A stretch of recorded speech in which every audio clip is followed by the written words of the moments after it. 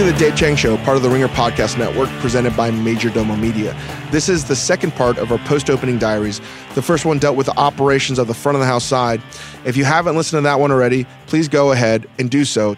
This episode, we'll be speaking to the people who run the kitchen, exec chef Jude Perisickles and chef de cuisine Mark Johnson. Again, to reiterate, while we have these titles, it's not really like exact. We try to put title secondary and put doing whatever's necessary to make the restaurant better first and foremost. But if you're not familiar with the hierarchy of kitchens, it's a little bit similar like a professional sports team, at least like a football team. It all starts with like the general manager and owner, and then below that you have the head coach, and below the head coach you have offensive and defensive coordinators, and then you have the specialty coaches, right? The offensive line, the position coaches, defensive line, linebackers, stuff like that. This is all based on the old Escoffier, this French system that has been around for many, many years, which was based off the military system. So a lot of these titles are still French, and I think that's rapidly changing. The whole system of the brigade, which is the traditional French culinary team, is changing slowly but surely, and one of which is the meanings of the positions. And each restaurant can mean different things. You can have a chef that doesn't have a chef de cuisine. You can have a chef that is not really a chef, but more of a desk chef. You might see that in a hotel or a big casino operation. So the best way I can give some analogy, and I hate this because I'm giving another analogy to something you may not understand to begin with or care about, is sports. Or I guess you could probably say any corporation. Like if you're the head coach or a CEO, just because you have that title means that like, that's it. It's just a title. It doesn't really describe all the different things you might be responsible for or your interests in.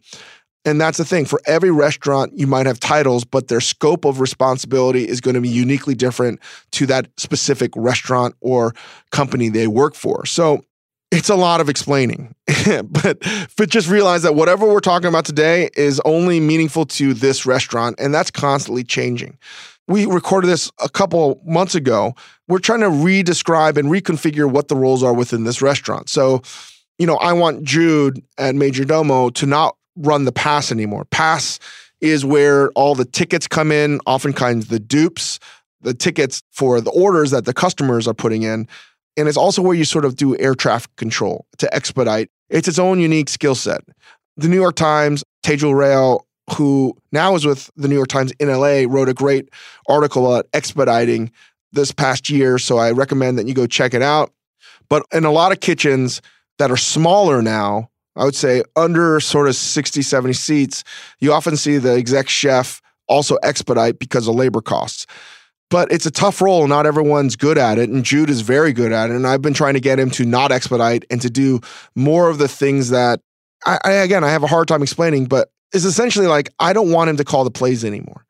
Also, I don't want him to just be Jason Garrett and just clapping either. I want him to spend more time developing culture, team, and directing flow within the organization.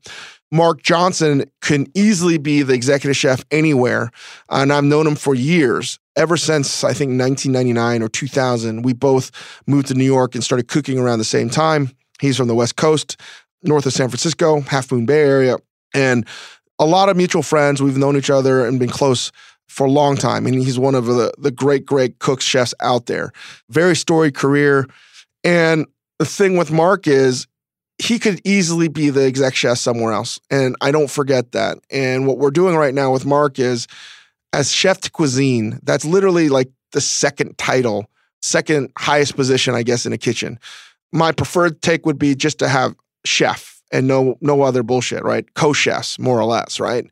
And technically, I guess you could probably say that it's like being a co-chef, but Mark's more in charge of the techniques that we're using, the recipe development, and those are probably his 1 and 2 priorities, and just backing up Jude, and Jude taking more of this sort of higher end managerial approach. It's like micro and macro. That's the way I look at it. Jude's taking the macro, Mark's doing the micro, and it's almost easier to look at their positions that way. Listen, I could probably do a fucking 100-page, 10-hour podcast just on the nuances of titles and the names and how different restaurants could flip positions or put more emphasis somewhere here or there. and I'm realizing that I'm never going to get there. So if what I just explained to you was total mumbo jumbo nonsense, I apologize. I guess what I'm trying to say is this: just because we give titles and positions a certain way at our restaurants, don't assume that it works for anyone else. So anyway, we'll first be talking to our exec chef, Jude Parasickles. And again, we taped these interviews in the main dining room at Majordomo back in September. So it sounds wonky. It's because we're in a damn restaurant. So without further ado, here's my conversation with Jude Parasickles of Majordomo.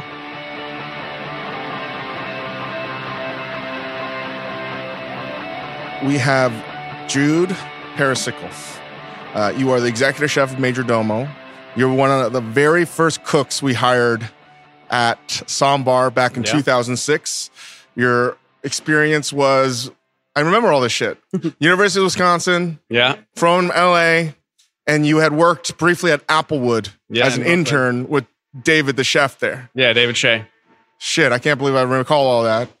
And you came in from the FCI because you were looking for something new. And I just remember how fucking insane that year of 2006 was, because that was when we were still doing burritos by day. And then we had just shifted from 12 a.m. to 4 a.m. a different restaurant, which became Sambar. Yeah, I think my first week there was the week that we started rolling out that kind of late night menu. And from there it just blew up. We got the Bruni review, I think maybe 2 or 3 months after that. And then it was just gangbusters after that. Man, that's going back. And I can't believe you were there to see. We had the condiment station that turned into a table. Yeah. We had the hotline that turned into with a Coca-Cola refrigerator that was open. It was such a weird concept. It was, yeah. And it's fun to think nostalgically about that, but it was fucking hard. It was. There was just a lot of kind of moving parts and just having that sort of multiple concepts in the same space at different times of the day, and kind of, figuring out how those work together or didn't work together and making it all happen. And that was I think one of the most manic states I've ever been in terms of craziness. I don't really recall anything. I think my ability to be a manager was the worst it's ever been in terms of my yelling, the shit that I would, the mise en place list that I would force people to do. It was so insane. And I remember Tin pulling me aside, be like, bro, we had a pact that if you ever act like an asshole, we worked at Cafe Balud, I would let you know. And that was I was like, oh, dude, I've turned into the fucking very thing I worked so hard not to fucking be. Even though that in my mind, I knew, I don't know. It was just it was a weird time, I think, in 2006. Wasn't it different in how everything worked back then in terms of managing? Yeah, back then it was very... not just our restaurant, everything. Yeah, the restaurant culture in general has changed a lot since then. I think certainly, obviously, Momofuku has changed and grown a lot since then. One of the good and bad things about that time that I remember is how many talented chefs we had working there. And Tin Ho, Peter Serpico, Tim Maslow, Kino, of course, which was great for... And then Tosi. Tosi. It was great for myself and all the other cooks to be exposed to those people, but the sort of flip side and challenging part of that was that there were just literally so many cooks and chefs in the kitchen that we were all getting torn in so many directions in a lot of ways and getting, it was managed by so many people. And pandemonium every day, right? Yeah. It was so hard to recreate the spastic nature of that year. I can't even think about anything. All I know is how angry I was all day, every day, because every day felt like it was going to end. Yeah. Because it was. I was very clear about our bank statements, about where we're at, and I was very clear about the money that we needed to do, and so on and so forth. And I thought that was the only way we could get everyone to understand, if we don't do this, we lose everything. And that kind of pressure, I think, turned Sambar into something so fucking weird. Yeah. And you were always incredibly dependable. We made you a sous chef offer at Noodle Bar, and you were there, and you got married, and you're like, you know what? We don't want to raise our kids in New York. Yeah, we just sort of outgrew New York a little bit. It was time to... You were ahead of the curve. Yeah.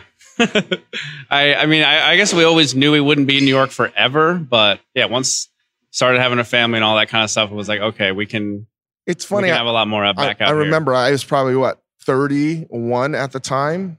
It was 30, I don't remember. And I remember you telling me this and I had no fucking idea. I could not comprehend what the fuck you were talking about. Yeah. Now you understand though, right? Now you're out in LA. It's all and good. Now I'm like, right? man, if I could go back in time, I'd just beat the shit out of myself. I was like, what? Like, how could you fucking leave to start a family? Like, what are you doing? And I just was like, so fucking naive. I had no idea what the fuck. And I was like, oh, it made all the sense of the world. And I couldn't be happy for all your success here. You wound up working really close with Roy Choi. And I knew deep down, and I remember telling you before you left, I was like, we're going to be there one day. I'm going to fucking give you a call. Yeah, I remember those calls. I remember those conversations, and I held you to it. Yeah, we kept in touch after all these years.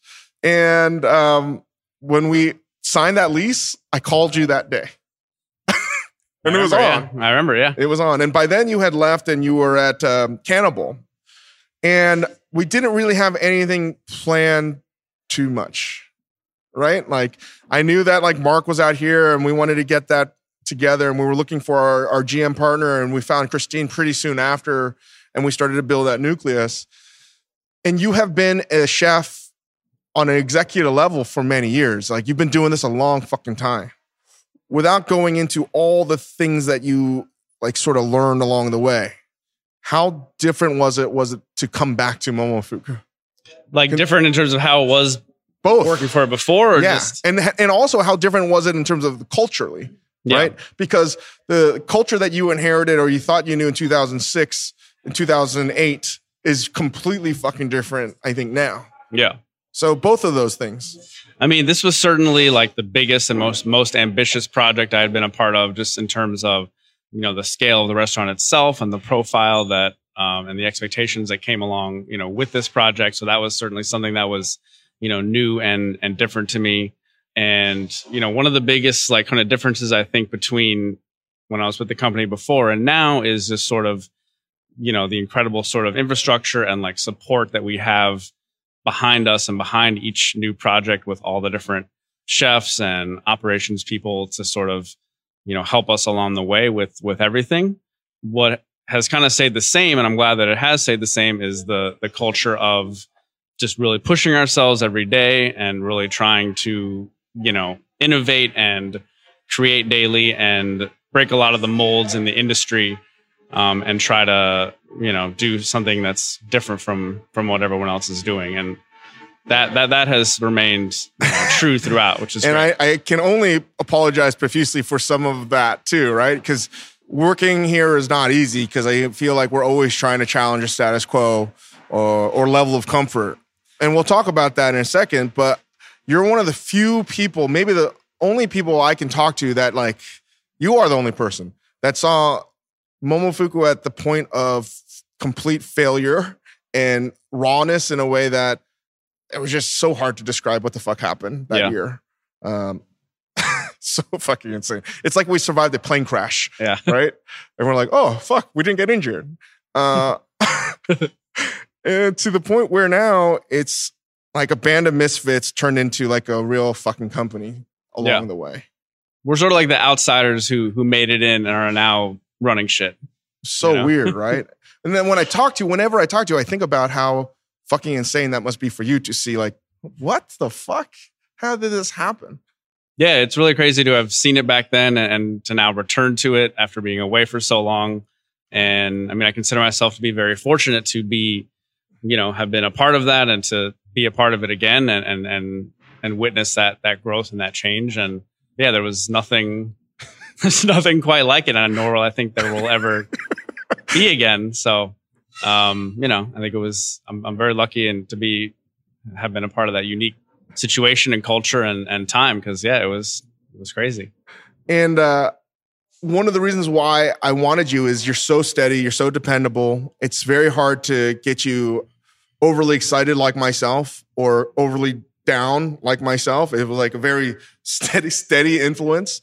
And I think that's super important for a head chef.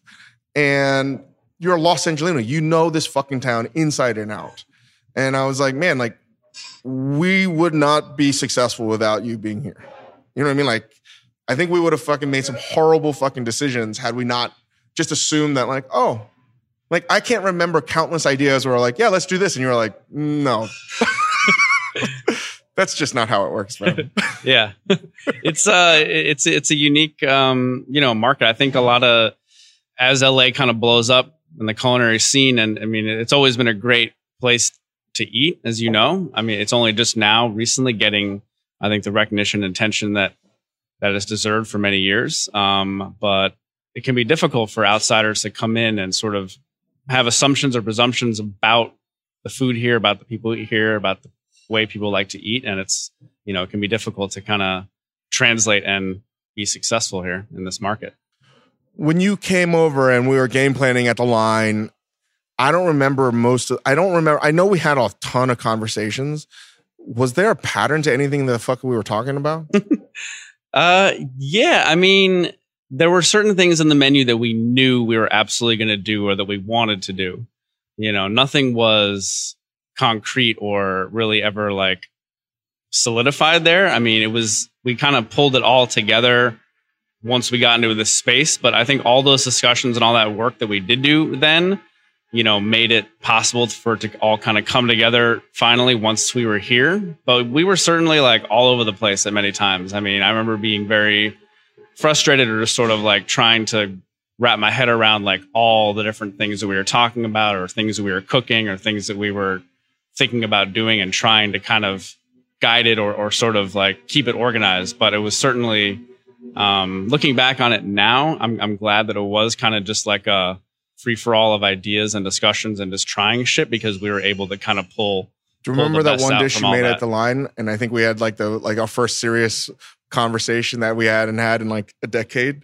I think it was like a cauliflower dish. Remember that? Yeah, we were kind of like a side, like one of the market dishes. Yeah, the cauliflower, I think. And I was like, it's delicious, Jude. I know it's delicious, but like, I don't know how to fucking tell you this, but this is like the furthest thing that I think we're trying to do. And I wish I could have articulated better. It was just, I think now you can see that it was like not. It took me, and I know Mark, he and I have talked about it as well. It took us a long time to really wrap our head around what you wanted to do and what we were trying to do, because we were really having to kind of break the mold of a lot of the ways that we have cooked in the past or learned how to cook in the past or, have done at other restaurants that we've worked at. And yeah, it took a long time to really kind of like trip the wire to be like, oh, okay. I remember it was sort of like, again, once we were in the space and started like putting stuff on the plate and like getting some finished product out there, then it kind of like clicked like, okay, this is what we're trying to do. This is who we are. This is what we're trying to say. But it was very, very difficult to, I don't know, I guess make that jump from like, yeah, it's not good enough just that it's delicious. And it wasn't necessarily bad habits. And I'm sorry, I at that time I was so bad at articulating this. And it wasn't saying that like what we've done or what you've done in the past is bad. It's like, how do we try to endeavor to do something with a fresh set of eyes? You know what I mean? Right. Even though it's not new, it breaks the mold at how we have done it in the past. Right. And finding those seams in how different food overlaps from different cultures and different cuisines and different techniques, and like finding those commonalities and finding, a different way to do something that's already been done or that's familiar. And because your experience outside of Momofuku and within Momofuku, you've seen all the good that we can do within Momofuku and the bad that we need to get better at. But you've experienced all kinds of other kitchens over the past decade plus. And that's the thing is, I wanted to make sure that you are totally aware of everything you've done and how do we fucking make sure we do it differently. And I think it was really a hard challenge for all of us to collectively say, how would a normal restaurant group make this decision or chef make this decision? Collectively, we could sort of figure out the path of least resistance. And then I think it was really hard to get everyone's sensibilities, but like, we have to make it more difficult. Yeah. It's not the Los Angeles way. Right. Yeah, no, it wasn't. I mean, it was really hard to kind of wrap our head around that. I mean, I remember like all those months that we were at the line, my wife would ask me like, so how's it going? How's the menu coming along? And I'd be like, I don't know what we're doing. And like, I always had faith and I was like, I knew we'd figure it out, but it was so hard to like, articulate to someone else or even just articulate it to myself until we finally started kind of understanding. And like, I'm really glad that we had that time all together at the line, because even if we didn't necessarily work out that much there in terms of like what ended up the restaurant actually being, I think having that time together as a team enabled us to figure it out in the end, because all those different things we went through doing those dinners and, you know, the meals we ate out together and all the discussions we had, it all kind of like finally pushed us, I think, past the tipping point where like we all kind of like got it, you know, and now here we are. And one of the things I learned pretty quickly though was over the years, you became a fucking expert meat cook. Meat cookery was like off the charts. And I was like, oh, I do like to cook some meat. Yes. I was like, okay, you know what we're going to have? Like, we didn't have this plan, but we were trying to create to the strengths of everyone around. I was like, oh man, over 10 years, your ability to cook, fabricate meat, understand temp, cuisson, all that stuff was at like a world-class level. I was like, oh, we're just going to fucking definitely have more meat than we had anticipated before. Yeah.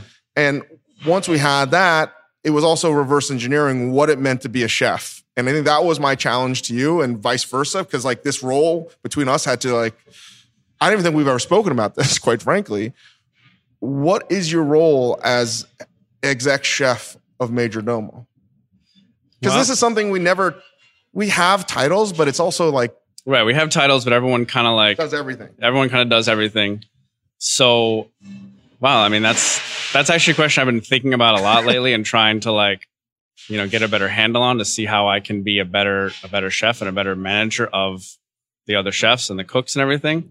I would say my job is to set everybody up for success and give them like the tools and abilities and operations to like be able to do what they do best, whether that be from a dishwasher all the way up to the top, and keep everyone here engaged, challenged, and create a culture of, you know, high standards, but also a place that's fun to work, where people feel like they are cared for and want to care for their coworkers. And of course, ensure that, you know, we're making the best food we possibly can. If all those things kind of can be taken care of and addressed, like I feel like we'll have a good restaurant for years to come. And I'd add, I think the mantra we had for at least the culinary management, it's not about fucking cooking. Right. Yeah. I mean, I wish I did more cooking than I do, but really it's not about that. Like, that's so hard to even talk about and wrap my head around. But I remember like, dude, it's not about fucking food anymore. Like, it's the last thing that should be on your mind. Yeah. Because if we don't have the team that wants to be here, that executes it, that wants to make the hard decisions, do things with integrity, who gives a fuck if we have the most brilliant recipe in the world, the most delicious dish? They don't give a fuck about it. Right.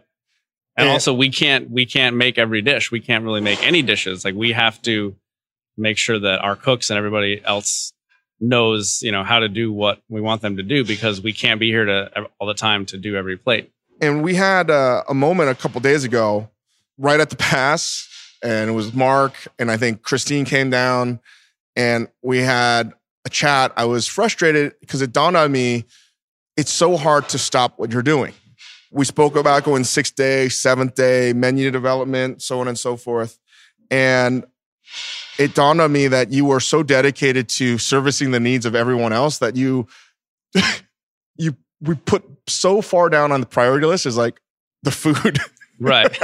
Yeah. And I was like, fuck, Dave, I'm such a fucking idiot.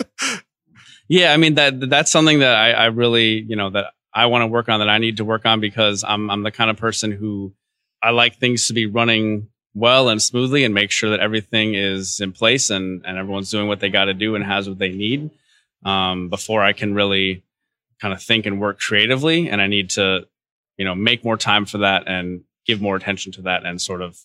But it's hard, man. And that's the thing that I feel like I've gotten so much better at reserving like stupid things that I want to say or do, because I realized first and foremost, you're a dad of 2 kids, right? And that takes a lot of your fucking time. Yeah.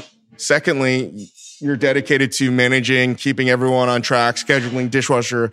Every day it's a fucking litany of shitty fucking things to go through. Yeah, you always get pulled down in the minutia of the day to day before you even get to service. Right. And then you end service, you're fucking exhausted, and then you got to be a dad again. And I live in a world of analogies, particularly sports analogies. And if whatever we're talking about, Jude and I are talking about, doesn't make any fucking sense whatsoever, and you're like, oh, this is so fucking boring, The best way I can make a comparison is I was having fears, genuine fears that we were exactly playing the game like the Jacksonville Jaguars versus the New England Patriots of last year's AFC Championship game, where they were beating the shit out of the Pats, and they had like a game strip all the way till like the fourth quarter, and they executed flawlessly, and they have like a 3-touchdown lead, and then it was like, what the fuck do we do now? Yeah. And we've been so diligent along the way that you forget that what do you do after a certain point? And I think that was the realization that we all sort of had. I was like, we got to fucking throw out the fucking playbook again and create something from scratch. And I think that prospect, when we were talking, I think your reaction was the same as my reaction. Like when we saw the giant mountain of work that was ahead with Christine, we're like, fuck. Right. Because it is daunting, and, we're all tired and but we got to play to win, not to not lose, And, so that was it, right? Like you have a giant responsibility right now, and I want to help out any which way possible, but you have great command of the kitchen. You're fucking killing it. We're at a point now where we don't even know what the next future is. No one fucking knows. We've never been in this position before. Yeah. And all I know is what's around the corners. We can't assume that it's going to be good. Right. And I just want to make sure that it's not too much pessimism and fucking paranoia, but I think we can be better. You've helped assemble a ridiculous team here. We just got to figure out how to like be prepared for whatever's down the fucking road. Yeah. And I think that's as like daunting as it may feel, we're also really excited to kind of bring in some new changes, bring in some new dishes, figure out kind of like how we're going to set Majordomo up for a longer term success, like not only beyond this opening year, but for years and years to come, and really like, start thinking about and talking about like what that really could mean. And we don't know yet. We got to figure it out. Cool. Thank you, Jude. Thank you. All right. Thanks again to Jude Parasicles. Next, we're going to bring in Mark Johnson, chef de cuisine at Majordomo. But first, a word from our sponsors. Today's Dave Chang Show is brought to you by Lisa. A quality night's sleep helps you recover from distractions faster, prevent burnout, and make better decisions, improve your memory, and overall make fewer mistakes. It's not marketing, it's science. To design a better mattress to give you a quality night's sleep, Lisa leveraged 30 plus years of experience and hundreds of hours of scientific testing to develop the perfect mattress for all body shapes and sleeping styles. Lisa's mission is to provide a better night's rest for every body. Through their 110 program, they donate mattresses for every 10 they sell. That's more than 31,000 mattresses and counting. Lisa strives to leave the world better than they found it, but that doesn't stop with mattress donations. Together with the Arbor Day Foundation, Lisa plants one tree for every mattress they sell. I'm sleeping on a Lisa mattress right now. People think that I'm less grumpy, and I think it's because I'm getting a better night's rest. Give yourself the gift of a better night's rest this holiday. Get $160 off a Lisa mattress at lisa.com/Chang and use promo code CHANG at checkout. That's LEESA.com/Chang, promo code Chang. Today's Dave Chang Show is also brought to you by Hotel Tonight. Here's a little insider travel secret from our friends at Hotel Tonight. There are tons of empty hotel rooms out there just waiting to be booked. And Hotel Tonight has partnered with these awesome hotels to help them sell those unsold rooms, which means you get incredible deals. Seriously, if you love scoring amazing hotel deals, you gotta try Hotel Tonight. Forget scrolling through never-ending lists. Hotel Tonight shows you a select list of incredible deals at cool hotels they think you'll love. And they even give you short profiles of each hotel, complete with all the info you'll need and pictures of what the rooms really look like. Plus, even though their name's Hotel Tonight, they're not just for last-minute bookings. You can also book in advance. Perfect for spontaneous weekend getaways, 3-day weekends, staycations, road trips, business trips, booking a place with a pool, and more. When I go visit my parents for the holidays, I'm definitely not going to stay at their house. I'm going to use Hotel Tonight. So to start scoring amazing deals at incredible hotels, go to hoteltonight.com or download the app now. Today's Dave Chang Show is also brought to you by Skagen. Cultural identity plays a big part of Skagen's Danish-inspired watches and jewelry. Skagen is named after a Danish coastal town and is inspired by the people who live there. The Danish lifestyle focuses on what's meaningful, being part of community, living purposefully, but also making time for good food, good music, and good company. No wonder Denmark is known as the happiest place on earth. Skagen connects the dots between culture and design with watches and jewelry that reflect the less is more concept. Skagen offers men's and women's watches, jewelry, and even smartwatches in a variety of styles. They create styles driven by their guiding principle, good design for better living. Skagen products look right any time of day, anywhere in the world, now or 10 years from now. Because simplicity isn't just beautiful, it's versatile. Skagen stays true to their heritage, and that makes every design something special. I have a Skagen digital watch. It's great. I use it all the time. Visit Skagen.com to get a special discount on your first purchase when you sign up for emails. That's Skagen.com, Skagen.com. All right. Again, I feel so weird talking about my team this way, but I'm so proud of them as well. And you try to put people as to where they're best going to play, right? And I guess now that I'm just thinking about, and I've talked about all these roles, it's almost like a soccer team, right? Like not everyone plays a striker the same way. Not everyone plays a 10 the same way or a winger, so on and so forth. It really depends individually, and more than one player can score. So I'm really apprehensive of explaining very in detail of what everyone's doing, but when I get to someone like Mark, who's technically the CDC, I don't really think that's an exact fit either. But Mark and I are close friends. I know his wife and his family really well.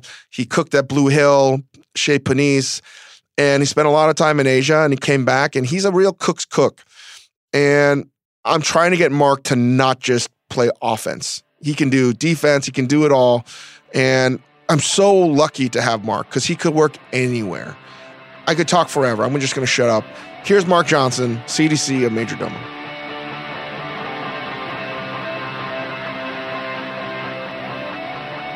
I am with Mark Johnson, chef de cuisine. Again, titles are sort of funny here, but I've known him for almost, let's say 20 years.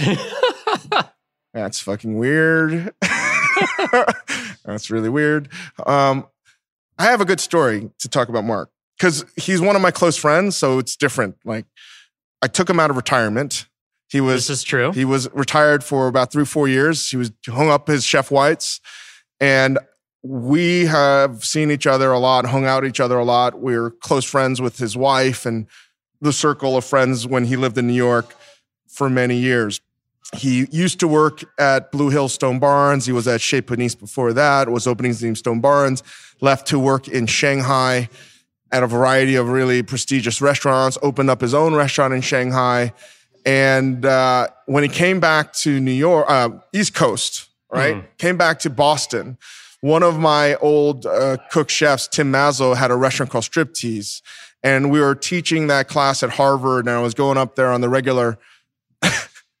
And everyone at the time was like, oh, you got to go to this restaurant, Striptease. I was like, yeah, I know Mazzo. We'll check it out. And then I walk in and like Mazzo is catching up and he's telling me all these things. And he's like, dude, you'll never guess. I got this fucking guy. He's amazing. He's like the best cook I've ever fucking seen. And like, oh man, this is amazing. My life is so much better. Because sometimes you get these like angels that fall out of heaven. I look in the kitchen. I was like, dude, I want to meet this fucking guy. He came from China. I'm like, he sounds like LeBron James of cooking. I was like, I got to meet this fucking guy. I look in the kitchen and I'm like, that fucking guy? Mark Johnson? He's like, you know each other? Like, forever. I've known each other forever. And he was like, he didn't understand it. And I was like, this is a reason why I want to tell this story is a testament to so much of who you are as a person.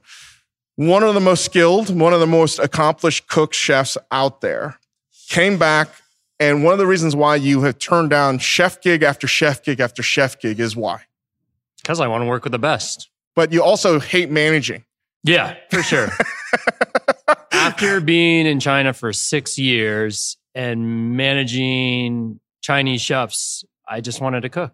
So I ended up in a diner in Watertown, not even in Boston. And it was so fucking funny to me. It felt like some movie Gene Hackman would be in or something like that. Where I was like, oh my fucking God. And I explained to Timmy, I was like, he's been cooking longer than you have, and he has a tremendous experience. And I was like, you're really lucky. And I was like, Mark, what the fuck? Why are you cooking? And then I forgot how much you hate managing and how much you just love the craft of cooking. And you just want to like cook. Yeah. And what people don't realize, when I say people that may not be in the industry, when you become a sous chef or a chef, you really don't cook that much anymore. For sure.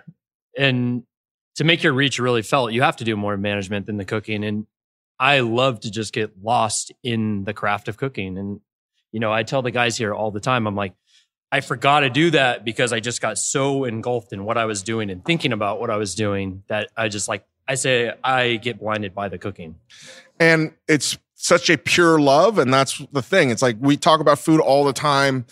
And I'm so happy that you're here. And I admire everything you've done. And we can talk shop. We can talk a lot about a lot of different things. And one of the things that's always been the case when I talk to you or Stephanie, your wife, was I give you a lot of shit because you refuse to take that other step, not because you can't. Yep. I don't know how many years. That's been a running joke. Oh, for a long time.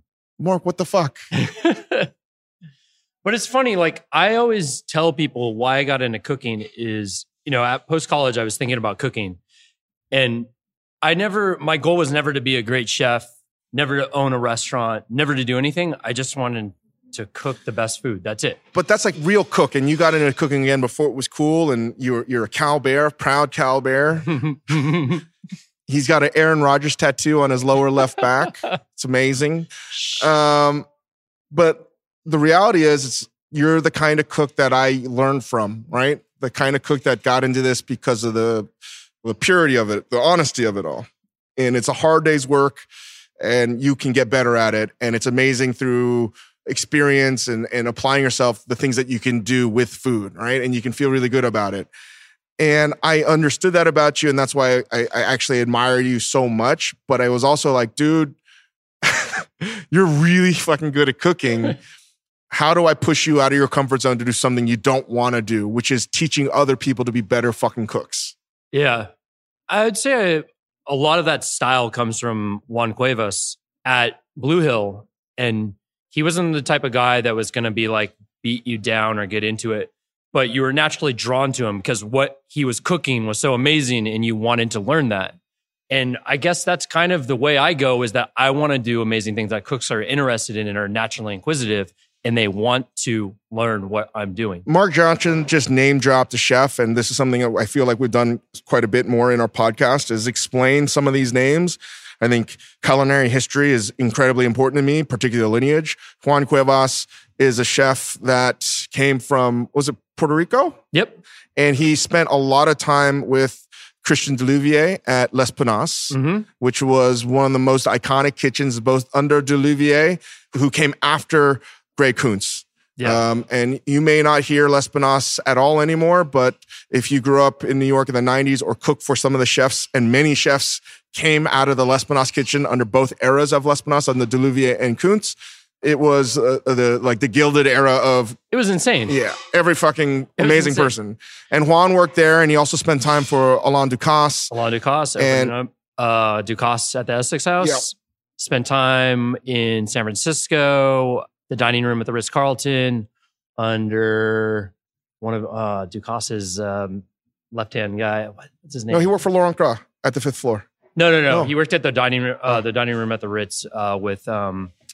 or whatever. We're geeking out on something that most people don't know too much about. But Juan is someone that is an important teacher because a lot of people that I know work for him. And I have mad respect for him and his career. And he was a massive mentor to you, right? Yeah. That kitchen was amazing. Really, really. Just working in small kitchens like that and having a teacher like that. I trailed at so many restaurants in New York trying to decide where I was going to go. And after Stone Barns, I decided to go back to Blue Hill, basically because of the teaching ability of Juan and how hands-on he was as far as teaching. I've always structured where I was going to go next based upon the teaching potential of who was in charge there. And Mark used to work with a lot of my friends at Stone Barns. And again, at a certain point in New York, everyone knew everyone. And randomly on a completely different night, I met his wife when I decided to get incredibly drunk by myself, which I used to do quite a bit late night after service just to... Kanji Village bar. Yeah, Kanji Village was my place where I would be like, if it was a really fucking hard service, I would go to the back bar, Kanji Village, order soy sauce chow mein, and get fucking obliterated. And what were you drinking those nights? I don't even remember, but it was anything because no one would bother me and I would get blind drunk and then go to bed. That was my plan. And then this was like, I don't even remember how. And then someone said like, so I met your wife and her friends on a completely like random tangent anyway. Yep. And it was just coincidental that it was the two of you guys. So we've known each other a long time. I know we could talk forever about these things. And you had opened up a restaurant in Shanghai. You had one of the reasons I think you didn't want to manage is you got a taste of managing as a sous chef and a chef in Shanghai. Yeah. What did you hate about it? It's not that I hate it. I think about like you and I think about my wife. They're the type of people that really want to change people and like force them into something that you see them as. And I'm not like that at all. Dude, what are you talking about? Come on. I'm so docile. Come on. And, you know, I talk to my wife a lot about managing. She does a lot of management now and about how you kind of are shaping a personality, whereas I'm more like accepting of that person's personality and seeing how they can work for me. And I don't know, in a kitchen where you need to make people do something that you want them to do, it's a lot of work to try to get someone to do something repetitively where it's maybe not in their nature or what they want to do. And every single day, you're a struggle trying to make the right decisions that you want them to make. And for the record, I really think Mark is one of all my friends that have kids, like you are like the best fucking dad, dude. Literally. Thank you. Yeah, and he has two of the most adorable kids. And I think this is sort of the crossroads we reached at a couple months ago when I was like, Mark, you are the most amazing parent. But when you're here, essentially, you're basically a parent to these younger cooks. Yeah, you're the worst fucking dad. I have bad cop responsibility here, man. Now that my kids have grown out of like the baby phase, which when I was in retirement, I was taking care of the kids. And now to be back in the kitchen, and you do kind of change perspective on your cooks and your children, and you are trying to make them to be better people. And a lot of those decisions you're thinking about and how to guide them in the right path to make better decisions, become better cooks and better people, comes back to like dealing with my 3-year-old kid and my 4.5-year-old kid. But with these cooks, you're making their decisions for them. True. Right? And part of that, I think, stems from the fact that you cannot handle nor have the patience for stupidity in a kitchen. True. Which is ultimately why... Laziness, not caring. I mean, it's the same thing with you. The most important thing is to get someone to care, right? That's it. And it's so basic. And it's not that, again, it's not that you don't want to be the chef or that responsibility. You can't handle fucking people not giving a shit. Yeah. So you would rather just eliminate it altogether. And the reality is I've taken a long time in understanding this and thinking about this a lot and I joke that although Mark is like the all-American boy that looks the part, he's like incredibly Asian too in sensibility. And there's nothing wrong with the fact that if Mark had his choice, he would have a 12-seat restaurant where it's just him making fucking everything. Pretty much. I mean, I could handpick a few people out of our kitchen that I'd like to be there with me, but like, I just need people to care about everything. Like, and I'm telling you, like, one of my goals is to be able to get you that opportunity. Or not just that, it doesn't have to be small. It's just like where things are done in a way that is suitable to your standards. But one of the things that happened, I thought was interesting to talk about was you were preventing cooks from developing any intuition because it was, you're going to do it this way and don't ask any fucking questions. Yeah. And it was the opposite of you as a real dad. Mm-hmm. And that's kind of the China influence. And working with Paul Perret and stuff like that is when we got to China, there was no intuition as far as Paul Perret, who's the award-winning chef of Ultraviolet, yeah, and Mr. and Mrs. Bund, and he's a very, very famous chef in Shanghai. Yeah, where I went from Blue Hill, which was very much working with Juan, which is kind of intuitive cooking and very intelligent cooking, but trusting the cooks to do stuff because they really cared about it, going to China and dealing with stuff where the cooks had no intuition. So we had to spell out all the recipes to them and guide them from A to Z with no loose ends, the recipes really had to be tight. And that's where that kind of comes from. And now it's getting back to the other side and kind of merging those two, really. Still writing like tight recipes and stuff like that, but also like getting some intuition from the cooks so that they can learn that side too. So I joke to myself, and I've never told you this. I always joke to myself, this is only funny to me, is that you're Roy Hobbs in The Natural. You're like, you're the dude that could have done it, but didn't want to do it. And I'm trying to make sure that at the later stage in your now 40s that you're going to rediscover like, oh no, I actually want to fucking do all this shit. Which is not necessarily what you want to do. No.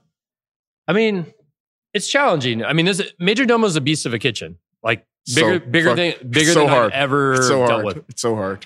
There's so many different things going on, so many stations with different types of food.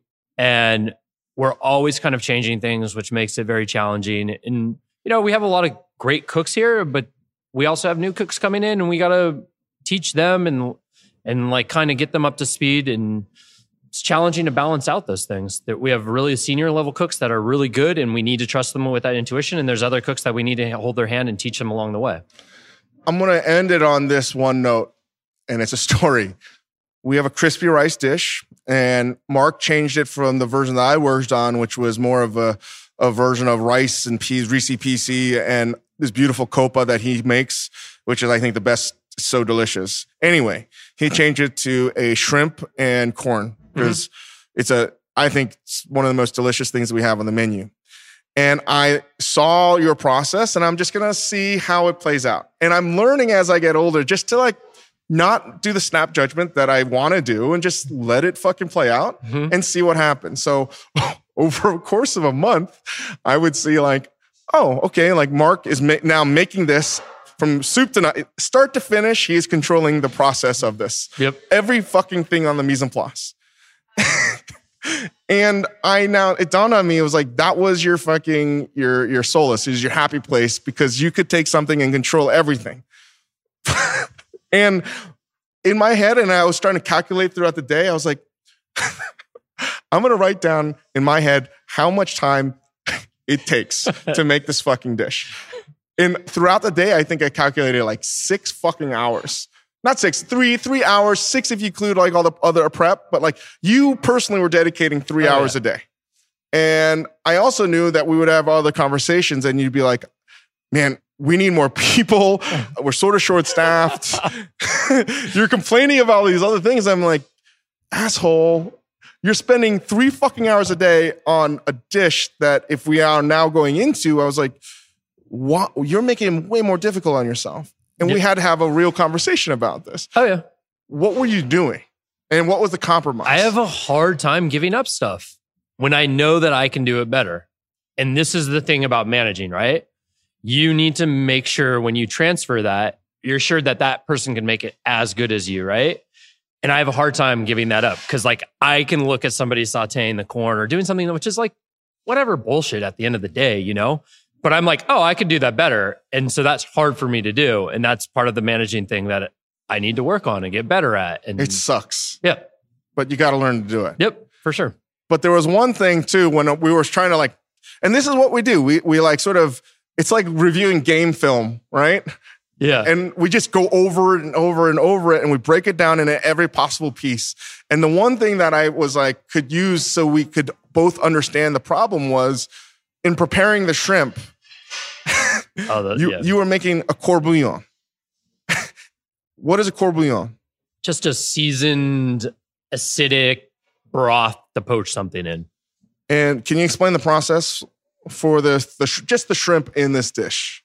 Taking the shrimp, we were making this corbouillon, which is making a broth, blanching it in there until it was about medium rare, cooling it down in that chilled broth, cutting it into pieces. So now you understand you have 2 courbouillons, one to cook in and another courbouillon to chill in. That was the previous day's poaching liquid. See, there was a method to it. And then it was chopped up and then it got put on the station and they would saute it to order when the order came in. And that doesn't sound like a lot, but that's a lot of fucking work, actually, considering the amount of orders we sell. Oh, yeah. And listen, if we were a tasting menu or doing like 20 to 40 people a day, totally makes sense. But there's certain economies of scale when you are now selling 40 to 50 of these a day. So like there are different things that you have to not make sacrifices, but all that matters is the end goal, right? And there's certain, I won't say shortcuts, but you can take different roads to get to the end goal where it would be hard for someone to really distinguish the other a shortcut. Exactly. It would be really hard for someone. You would need an incredibly gifted palate to distinguish the difference. Incredibly gifted. Right. But what makes cooking and a kind of cook like you do this is you fucking love the process. Yep. And by doing this process of making a courbouillon, you're respecting the culinary traditions, going all the way back to Escoffier, and there's something romantic and nostalgic about that. And that's why you do it. Yep. And after this process of over the past couple of days trying to figure out what the fuck, how do we make this a little bit better? And it dawned on me, I was like, we're making courbouillon. Like, what the fuck are we doing?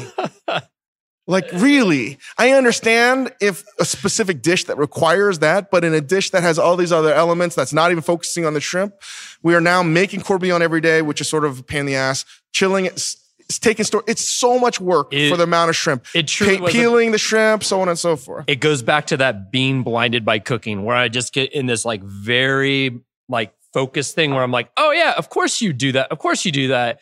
And then, of course, you're tapping my shoulder and you're like, you're a fucking dumbass. I step back and I'm like, you're right. That's fucking stupid. What was the compromise? We just marinated the shrimp and then we saute it. Fucking line cooks are like, this is great. No one knows. It's all the same. I mean, you taste the shrimp. Once it's sauteed and everything, deglaze with lime juice. We literally cut out 3 hours of prep a day. Yeah. That's like not a hyperbole. It's around 3 hours. I come in 3 hours later every day since. And that's an important lesson that I feel like I've learned and you learned is cooking has so much fucking ego in it. Yeah. It's hard to kill it, man.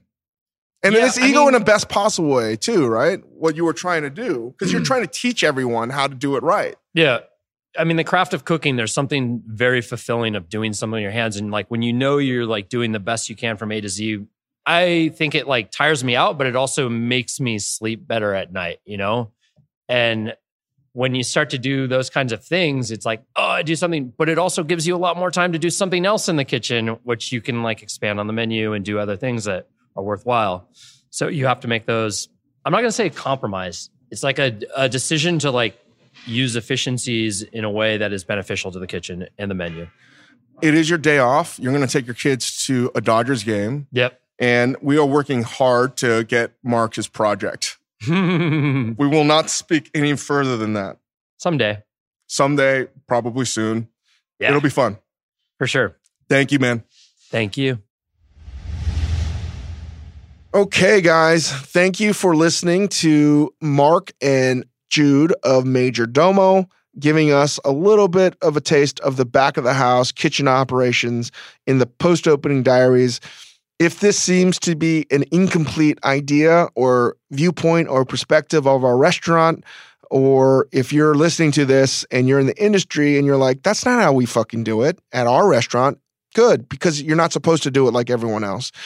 So just understand that we're going to continue to talk about this as frequent as we can, updating Majordomo, not just Majordomo, all the restaurants to give you a better insight as to how we manage, how we scope things out, and how we build team. But lastly, I just wanted to really say thank you to all of you who have supported us over the past year. We started doing the pre-opening diaries like December of 2017 and just banking them, in which we launched, I think like March of 2018. And again, just to reiterate, never had any intention of doing the podcast as we've done. And I just want to give a big shout out to Isaac Lee, Chris Chen, Chris Yang, and so many people, Ryan Healy back at Momofuku, the whole team at Momofuku. There's been a village to get this off the ground, to make this happen, the whole restaurant and Majordomo, and all the people that are listening, all the chefs that have participated, the great actors, the comedians, the experts, the journalists. The fact that 52 weeks have gone by and we've done like almost 52 podcasts is ridiculous. It's really flown by. And I'm very thankful that something that I thought was just going to be a 4 to 5 week pre-opening Majordomo Diaries has turned into this thing that is still evolving. And just know that we're going to continue to evolve. We're going to continue to make mistakes. We're going to try to find our voice and try new things out. And I will get better as a podcast host. I've had a lot of fun, guys, and a lot of room for improvement. I totally understand that, but really can't tell you enough from the bottom of my heart how much I appreciate your guys' support. Thank you so much. See you in the new year.